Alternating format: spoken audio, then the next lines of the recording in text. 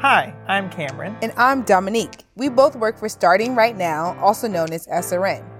A lot of times, homeless youth are spoken for. Often, people assume what homeless youth would need, and I want homeless youth to be able to speak for themselves. We're getting ready to blow up the best-kept secret, beautiful unaccompanied youth.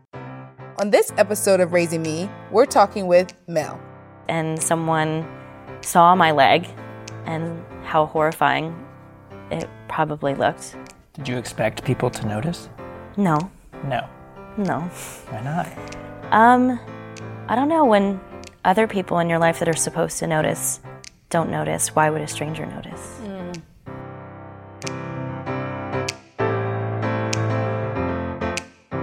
It may have hurt, but it made me who I am today. Now through trials and tribulations I still celebrate. 'Cause I'm starting right now. I'm starting right now.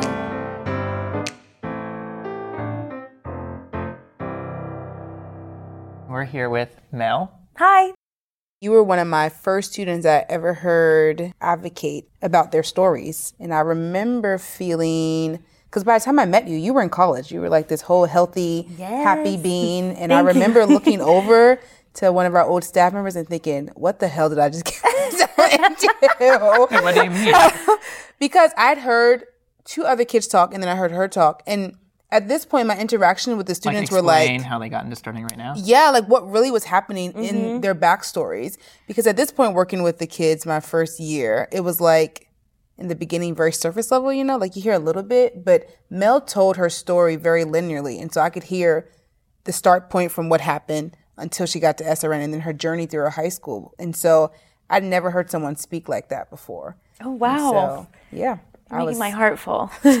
I'm glad. Thank you for remembering. Yes. That means a lot when people say that they remember what you were talking about. Or As I'm like, what are all these other parts of your story? It's okay. It's a lot. So, when did you join it, Starting Right Now? I'll never forget. It was February 2014. It was my senior year of high school. And do you want to know how?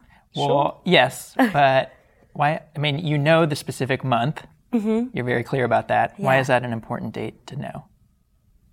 I think, wow, that's a really good question. I think it was just the first time that I had ever been advocated for. I had never had anybody really advocate on my behalf and kind of care about my well-being. And then all of a sudden, in the month of February, I had so many different safe adults want to help me. And that's something that's very powerful and very overwhelming. So I'll never forget it. It was kind of just etched in my memory. And so it was February 2014, is that what you said? Yes. And so you've been in the program for more than 5 years? Mm-hmm. Almost 6 years. Almost 6 years. It seemed like so much longer. Right? It feels like 10 years. I feel like I'm a seasoned veteran. Well, you are. Yeah, really you are. Do you want to tell us what high school you graduated from? Yeah, I went to Sickles High School, and I loved my high school very much. I was one of correct me if I'm wrong, I was their first homeless youth at Sickles, so it was a little bit difficult being the first one. The first ever, or just the first that they've helped get into Starting Right Now? The first that they helped get into Starting Right Now. Okay. I was like, what? Well, of course not the first ever. I'm sure there's been so many that have been unaccounted for, but definitely the first interaction that Starting Right Now had with Sickles High School. Mm-hmm. I mean, that's a good point to bring up because when Starting Right Now first started, it was hard for all of us to be able to figure out how best to identify the students that actually needed the resources. Mm-hmm. And so when you say that you were the first at Sickles that was in Starting Right Now, I imagine that you were probably not the first homeless unaccompanied youth, but the first one that was advocated for. Yeah, the first one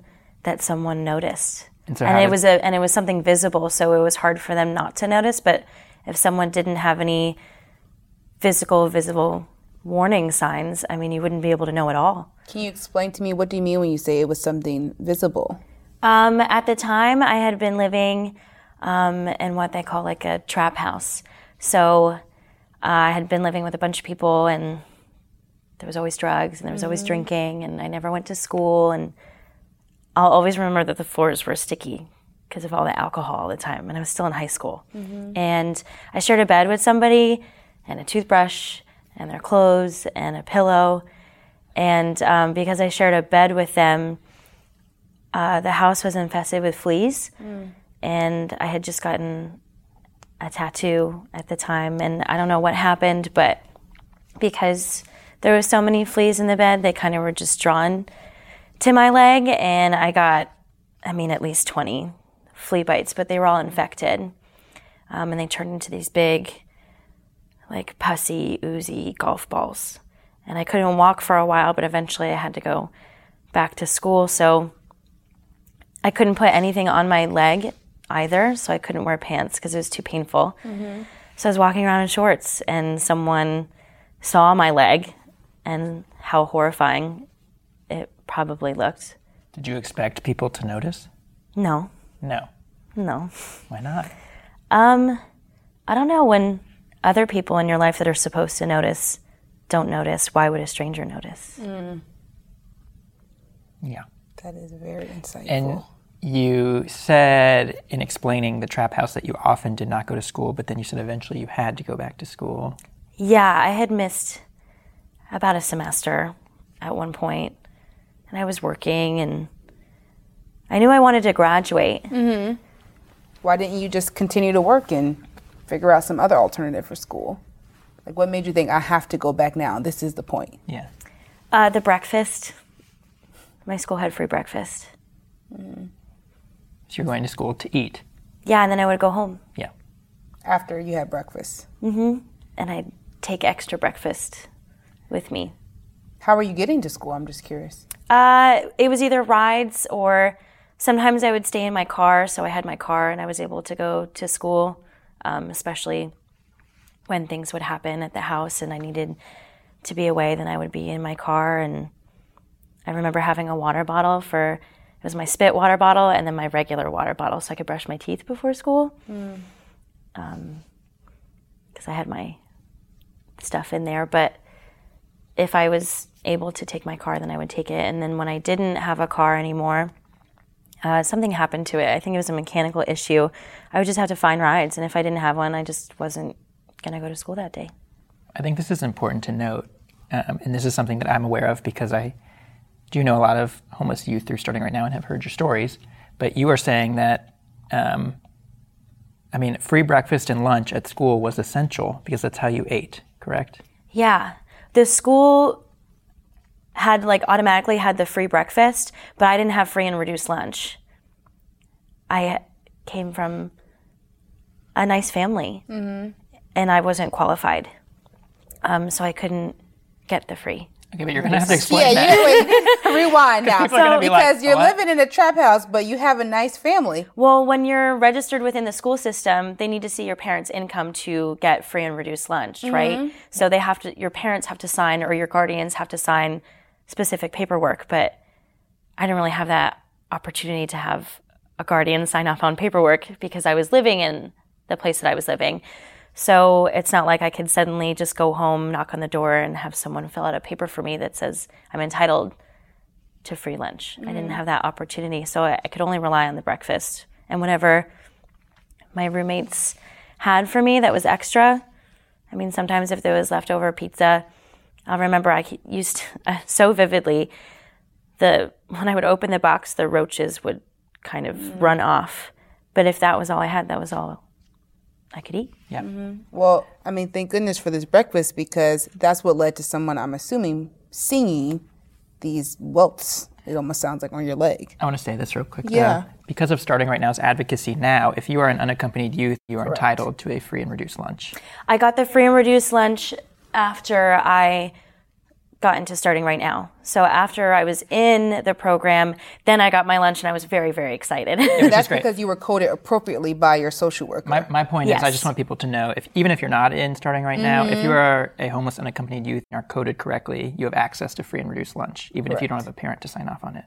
That's incredible. Yeah, so that people don't have to Yeah, enjoy what you went I through. had no what you went idea. through. And they don't tell you that at school. I mean, there's I think a no lot of people don't know. meeting that says, you know, if you're struggling or if this is what you're going through, these are your resources to help. I don't think people even realize that there is such a thing as an unaccompanied youth. Like the thought of you being in high school alone. I mean, I think there's an assumption that they're with someone. Like, you may not be with your parent, but you're with some form of an adult who can take care of you. Yeah, that's what people assume. And then again, how can you assume? Just by looking at someone? I mean, granted, there are some signs like I was talking about my leg. That's a huge red flag. Or if someone's coming in with the same clothes, or if they're sleeping in class. But those could also be signs of so many other things at the same time. So you never really know unless you can establish that safe space with a student. And if that student doesn't have a safe person to go to, or they don't feel comfortable talking to someone, how is someone going to find out when there's no safe space established for them to be open and to trust an adult, especially when they've lived their lives not trusting adults anymore because of what they're going through? Yeah, with valid reason to not trust certain people. Exactly. So how are you supposed to trust a stranger? Okay, I want to come back to safe place because we've been talking about that a lot with different students. But can you help us understand the dynamic between your family and you living in this unlivable place? Because you said you come from a nice family, but we're hearing that you were living in this, trap house. Yeah. I did grow up with a really nice family, and I was very fortunate. And I had a dad who made good money. My mom was so hardworking. I mean, I always remember her working so hard. And we did grow up fairly wealthy and at least comfortable. And then when we moved down here from Canada, because I'm Canadian, after we moved down here, life was still nice, but I could tell my family unit just never really had this super healthy relationship where that communication was open and honest and respectful. And I think there was a lack of equality in the household, and there was a lack of respect in the household, and that caused some really intense issues between my parents. So after they got divorced, it was just kind of, I don't know, I felt like worthless. I was just kind of this package that got tossed around and was put in the middle. So you were tossed around between parents? Yeah. Okay. It was tossed around between parents, and that was obviously stressful on everybody, and just going through a divorce in general is really difficult for someone to handle. And then I found out that I was illegal and I had to go home to get a green card. And I did not know that. And you were in the U.S. illegally and you had to go back to Canada. Yes. Okay. How old are you at this point? I was 14. Okay. And I had moved here when I was 7. Wow. Yeah. So when I went to Canada, there was some issues with the paperwork and my specific story. So it took a little while for my papers to actually process. And then I was just kind of alone. And I went to different family members' homes, and I was kind of bouncing around for a little bit.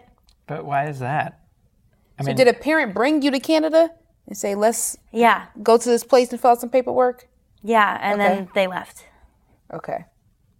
And they left me with a different family member due to the divorce and other legalities. Unfortunately, I couldn't stay with a direct family member anymore. And I was kind of staying in different places, and I felt like I was on my own. And granted, there was someone there, but the people I wanted to be there weren't there.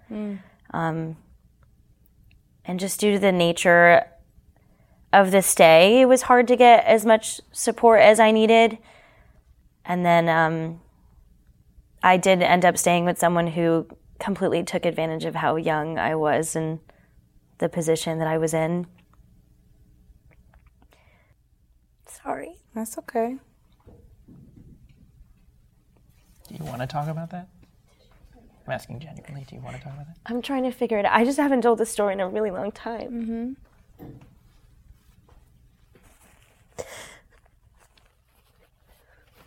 Due to legalities and just certain tensions in the family, I had to stay with someone who wasn't immediate family and who did take advantage of the fact that I was young.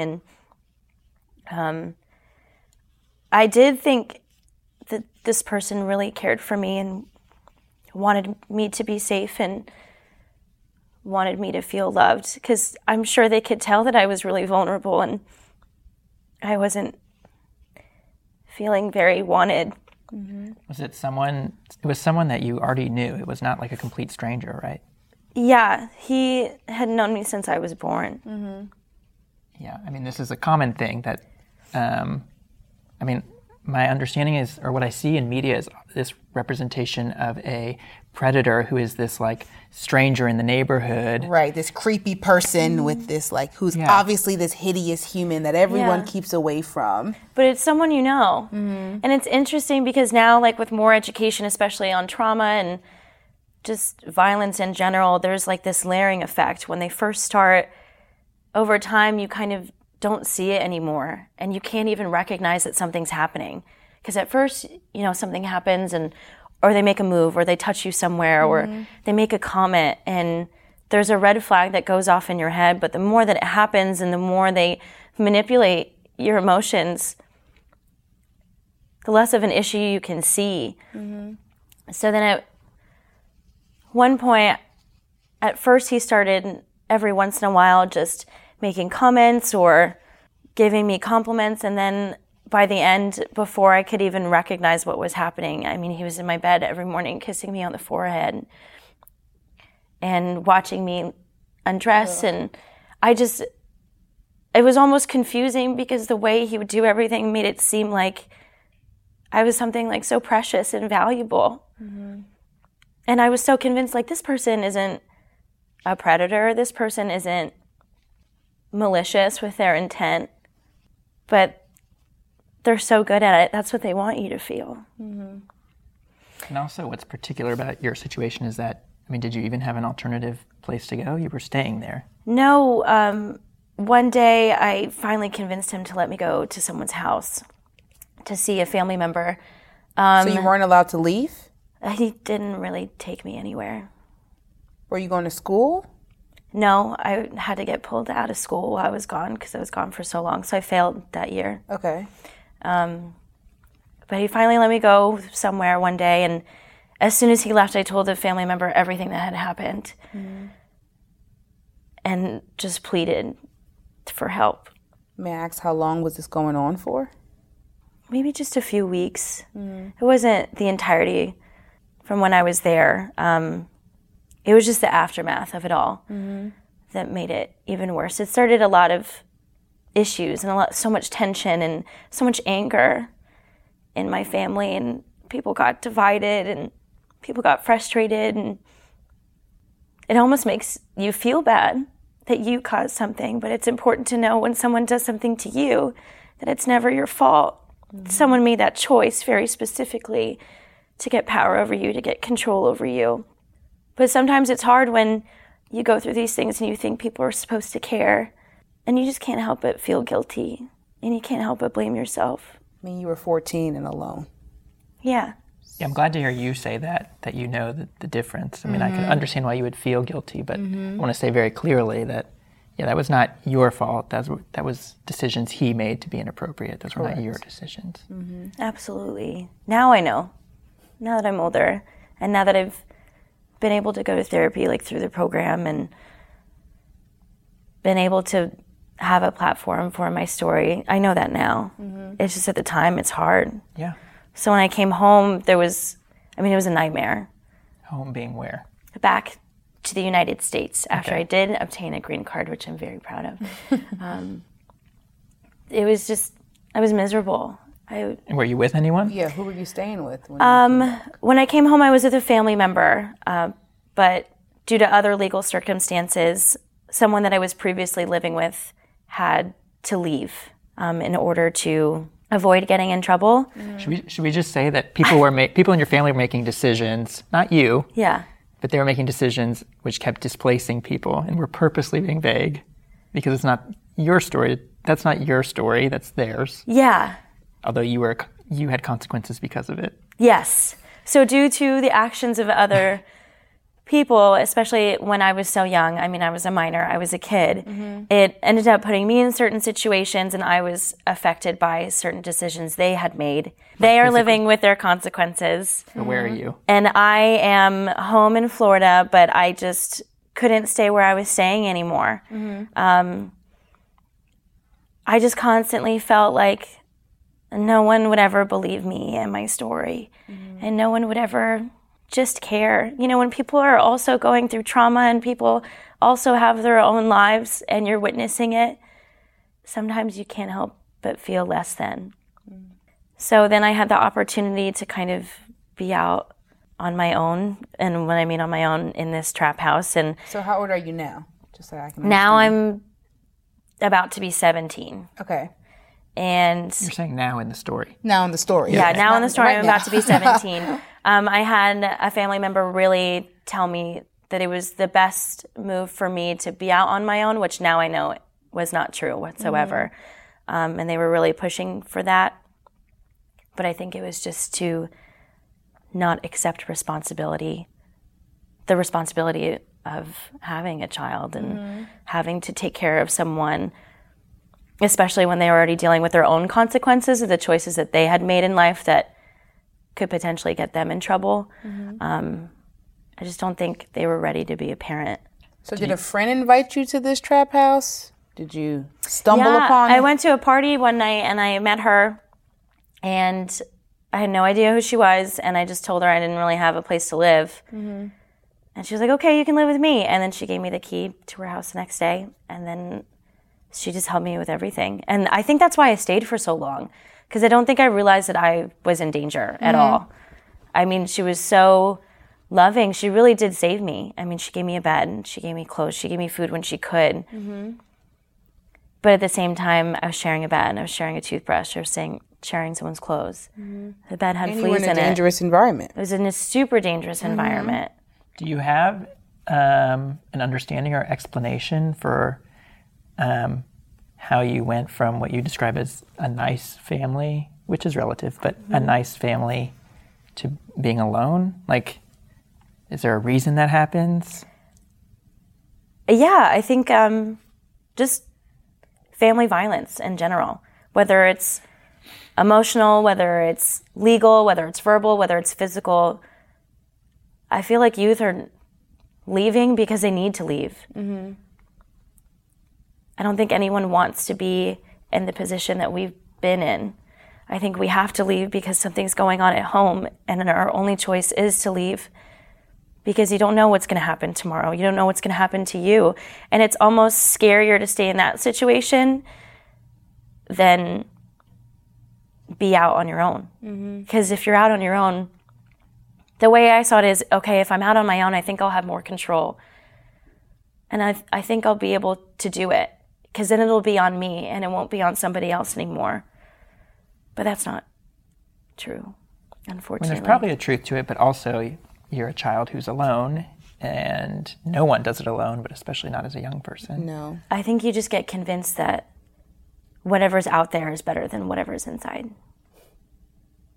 And whatever's happening inside with people that you wouldn't expect it to happen with hurts way more than what could happen on the outside.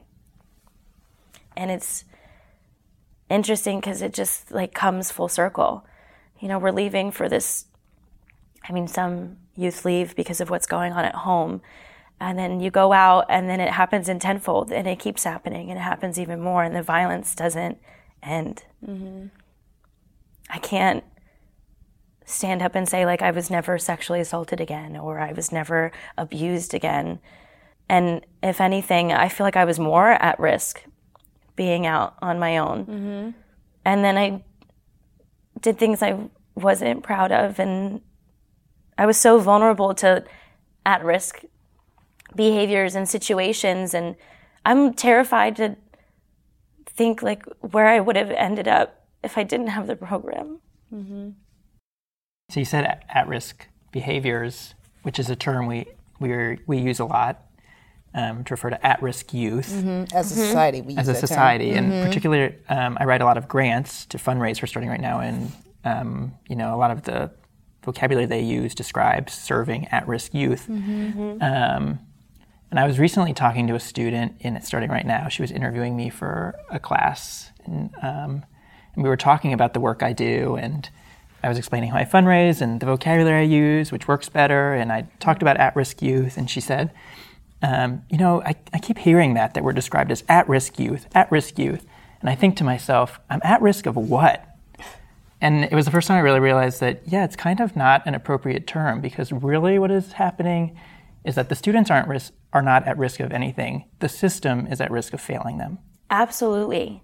That's a really comforting way to hear it be put, because it's not our fault.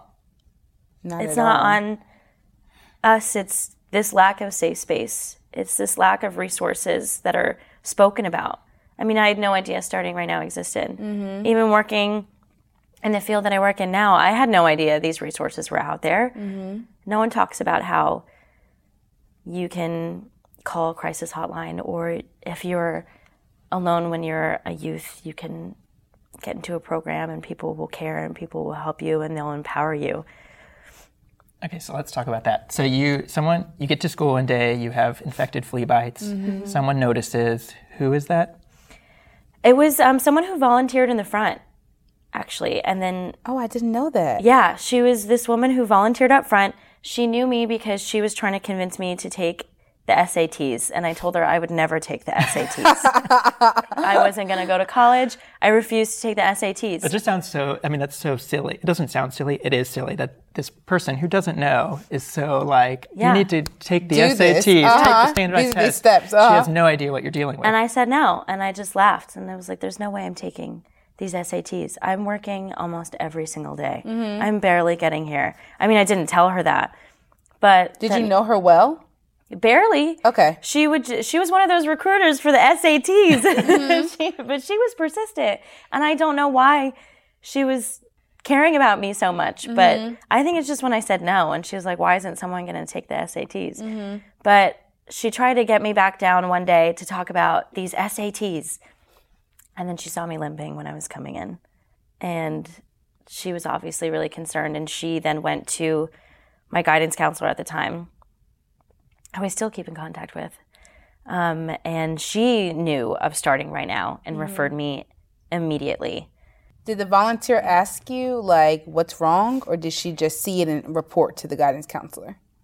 She saw it and reported it to the guidance counselor, and then they both kind of sat with me and just asked me what happened, and I opened up about everything. I think I finally broke down. I was so tired. Had people asked you about your situation before? No. No. And did you want them to? Were you waiting for someone? Yeah. Yes. Did you have a relationship with your guidance counselor prior to her pulling you into this room? Oh, yeah. Okay. She used to write me the passes to get the breakfast. That's funny. Okay, this is all we've been talking about. Well, I mean, we've been talking to students, and they keep saying one of the common themes is that the person that eventually knew the most about their story and referred them to Starting Right Now also was someone who, for a significant amount of time before that, was giving them food. Or just these small gestures in general that seem to the student this person's just doing something kind for me, that ends up leading to... intimacy or trust. Yeah, she definitely helped me with food. And then I would eat in her office, and she would write me a pass to go back to class because I didn't want to swallow it whole in class, because sometimes they don't let you eat in the morning. They want you to eat right at breakfast. So she used to let me eat it in her class, and she would let me take my time, and then she'd write me a pass, and then I could go back. But I would leave. Right. Then you would go. But I would leave. It was a routine we had. Did she know you were leaving? Probably. Yeah. My mom is shaking her head. She knew. But she never denied you when she could have said, well, if you don't go to class, I'm not going to do this for you. No, never. She was very empowering about the whole situation. I felt so powerless, and I felt so alone, and I felt so exhausted and so tired. But with her, she just let me make my decisions. She never tried to steer me in one direction or another. She just wanted to make sure I was fed. And if I needed a moment, I could have a moment, and I could have that space. And you still keep in touch with her? Yeah. We recently were just speaking over email, and I told her about my career. and she had the same nickname. She called me Sweet Little Girl. And she was like, oh, my sweet little girl, you know, I'm so happy to hear. And she's always been the same. Like, what is it like hearing from her, the person who was a part of this big change in your life, still calling you Sweet Little Girl?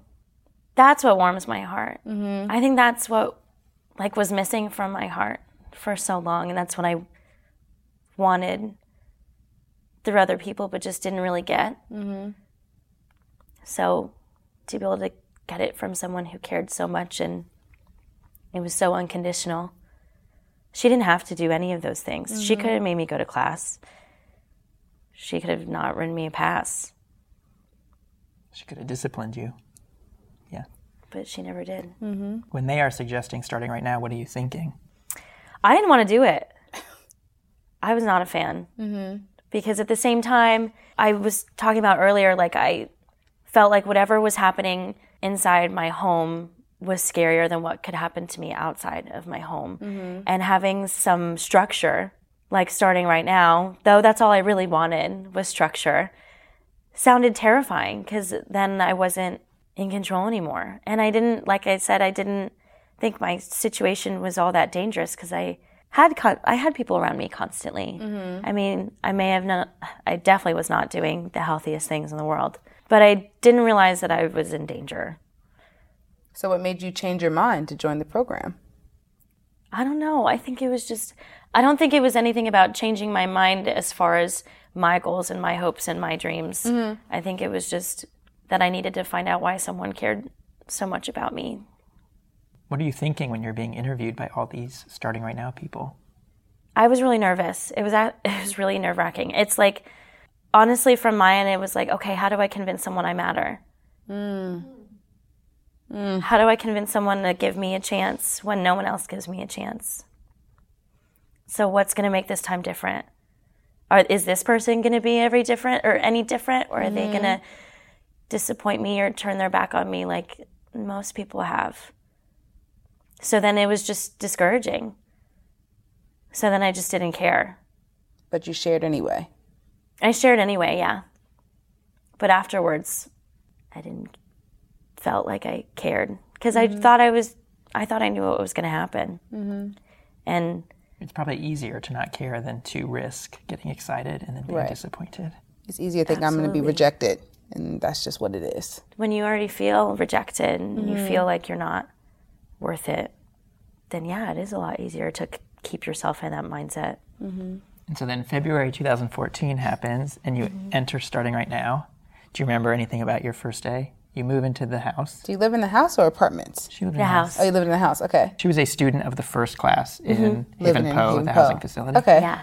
So I walked in and I thought the place was gorgeous and I was like, this is too nice for me. It already felt like I don't belong here. But then I had the sweetest, can I say her name? Trisha came up to me, this sweet little honeybee, and just waltzed right up and she like flipped my hair and she said, your hair's red. Are you new? And I was like, yeah, I'm new. Like, what's it to you? And she just wanted to be my friend right away. She was a student. She was a student and she lived in the room next to me and I hated the program and I wanted to leave immediately and I was not okay with it at all. And for some reason, I really connected with Trisha and I started, even though I had my own bed, I would purposely sleep in Trisha's bed with her. I couldn't sleep without her. I think I had been so used to sharing a bed with someone for so long too, that being on my own was a little scary, but she didn't care. She gave me my own little blanket and we just shared a bed.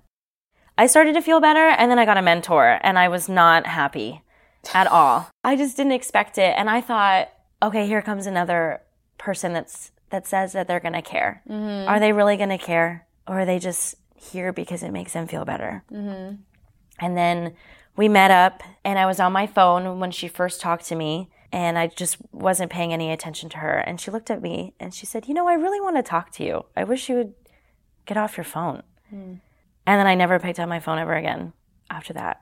Wow. I never did. Still in your life? Absolutely. We talk all the time.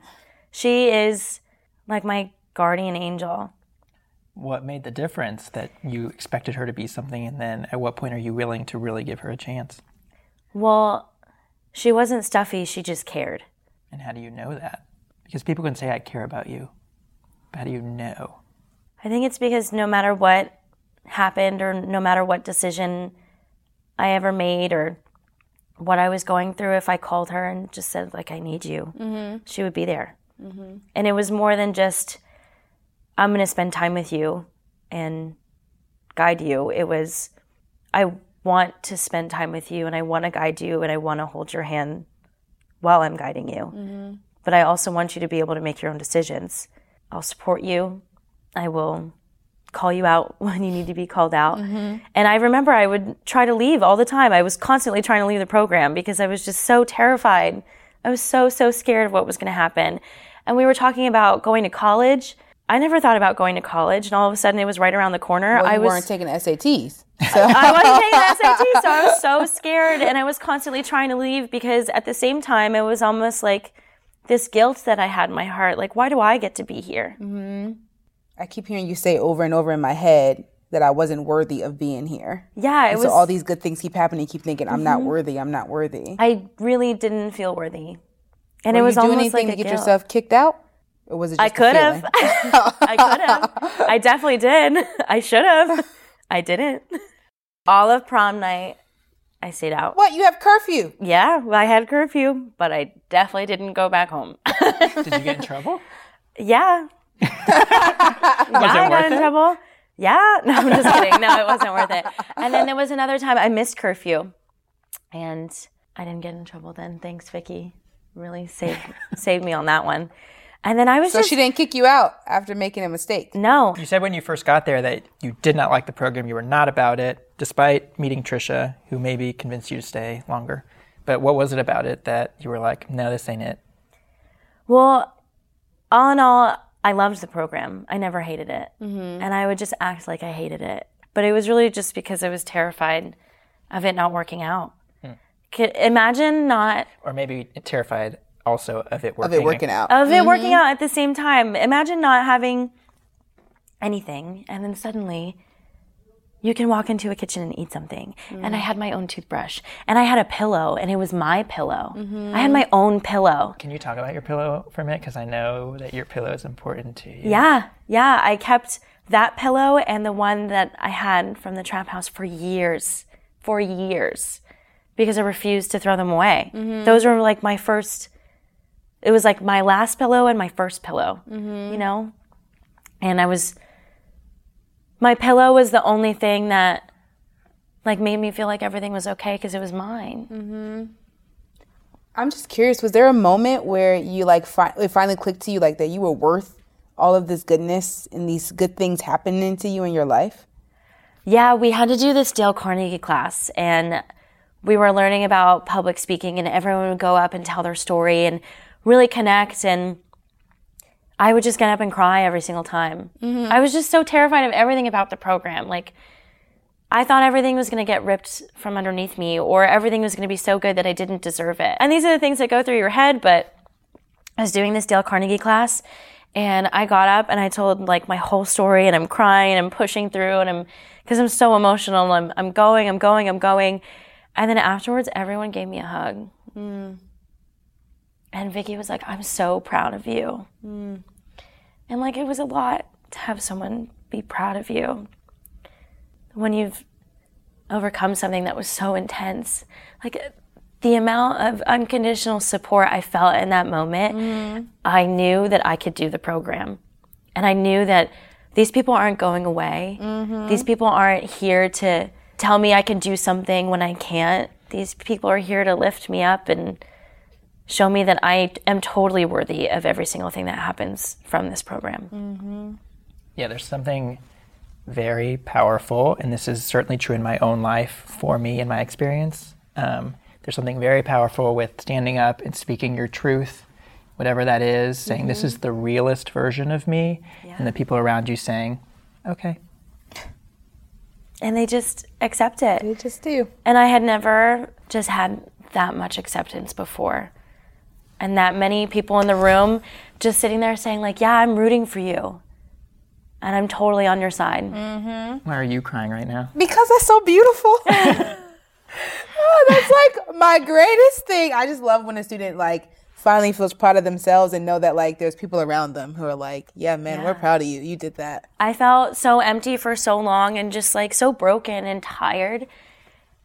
And then all of a sudden my heart just felt so warm and I felt so full. And I finally felt like whole and cared for and cherished. Once again, I can speak from my own experience, but I would imagine this is a universal feeling. But like the energy and attention it takes to create a version of yourself that is acceptable, to conform and contort yourself in ways that make other people comfortable, that takes so much time and energy. It sure does. And to be released from that is such a gift. I can just show up. Yeah. And at the same time, during the interview, you know, I'm like, okay, I have to make sure this person knows that I matter. But really the whole time, the person sitting across from you already knew that you mattered. I just like couldn't see it right away. Now I'm going to cry. That is powerful. Do you want to tell us where you graduated from, what happened after high school? So actually, thanks, Vicki, I was able to get an internship when I went to USF. I graduated last year from USF with my bachelor's. Ooh, and I took the SATs. I didn't do very well, but I still got in. Wait, when you sat down to take the SATs, did you have a thought about how you had denied it? Did that ever occur to you? I was like, you know what? I'm just going to give it a shot. I'm like, if worst comes to worst. Your SATs are really what brought you to starting right now. Yeah, thank you, SATs, y'all. If you're listening out there, then take your SATs and study, because I didn't do so hot. But I graduated from USF, and one of my last semesters, I majored in sociology and women's and gender studies. And one of my last semesters, thank you, Vicki, I was able to get an internship at a domestic violence agency. And that was something that was really important to me. Just violence as a whole, especially surviving violence and seeing the people I love and care about, especially the people that I was living with, also be survivors. It was really important to me to study it and to get involved. And I got this great internship because of Vicki. And after a while, a position opened up in the exact same department that I was interning in, and I just kind of slid all the way up in there. Just made it mine, and I've been there ever since. But my job is really cool because I do prevention, domestic violence prevention, so teen dating violence, and I get to talk to youth about healthy dating relationships and having those safe spaces and knowing like the safe people that you can talk to and knowing your resources, which is kind of what I needed. You know, not necessarily with dating violence, but just resources in general. Having someone come in and saying, you're not alone. Like, people are making choices against you, and that's not your fault. So it ended up being a really cool job to have, and it all kind of came full circle because with this violence, you know, youth do run away from home. And then when they have run away from home and they've seen violence or witnessed violence, there's a correlation. They're more likely to be victims or survivors later on in life, or perpetrators, or have these at-risk behaviors when really it's not at risk. Like you said, it's that failing system.